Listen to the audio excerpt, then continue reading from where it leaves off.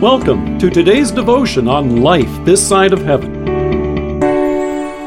The Word of God from John chapter 16, verses 13 to 14. Jesus said, "But when He, the Spirit of truth, comes, He will guide you into all truth. He will not speak on His own. He will speak only what He hears, and He will tell you what is yet to come. He will bring glory to Me by taking from what is mine and making it known to you."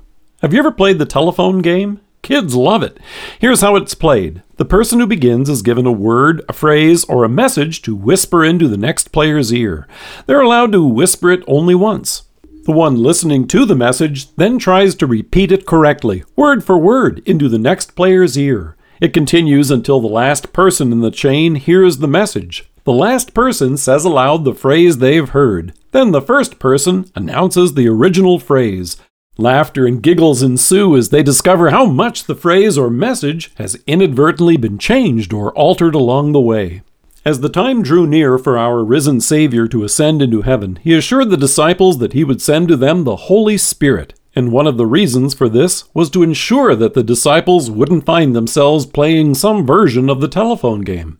Over the course of 3 years, they were witnesses to a great many events in our Savior's earthly ministry. They had a front row seat for His miracles. They listened carefully as He talked with individuals and spoke to groups, when He taught large crowds, and when He took them aside for instruction. But without the aid of cameras and digital recorders, how could they possibly remember the specifics of those conversations, let alone the details of all those events?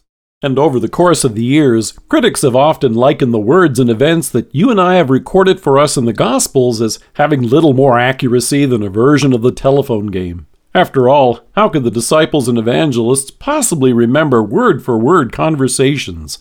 We're not talking about 5 or 6 fifth graders at a birthday party. How could they have transmitted them to us centuries later without endless changes, errors, and omissions creeping in along the way? The answer, of course, is that it would be impossible, and the conclusion they draw is that very little of the teachings and events recorded for us in the Gospels bear any resemblance to what actually took place or the words that were spoken. And you know what? All of these critics would be right if it weren't for this promise from our Savior. What you and I have in the Gospels is far from simply the reminiscence and foggy recollections of the disciples. God Himself was involved in this process. In the verses leading up to this passage in John, Jesus told them, "The Holy Spirit, whom the Father will send in my name, will teach you all things and will remind you of everything I have said to you." So instead, what you and I have is not only the remarkable retelling of the events which took place, but also the careful record of the words that were spoken.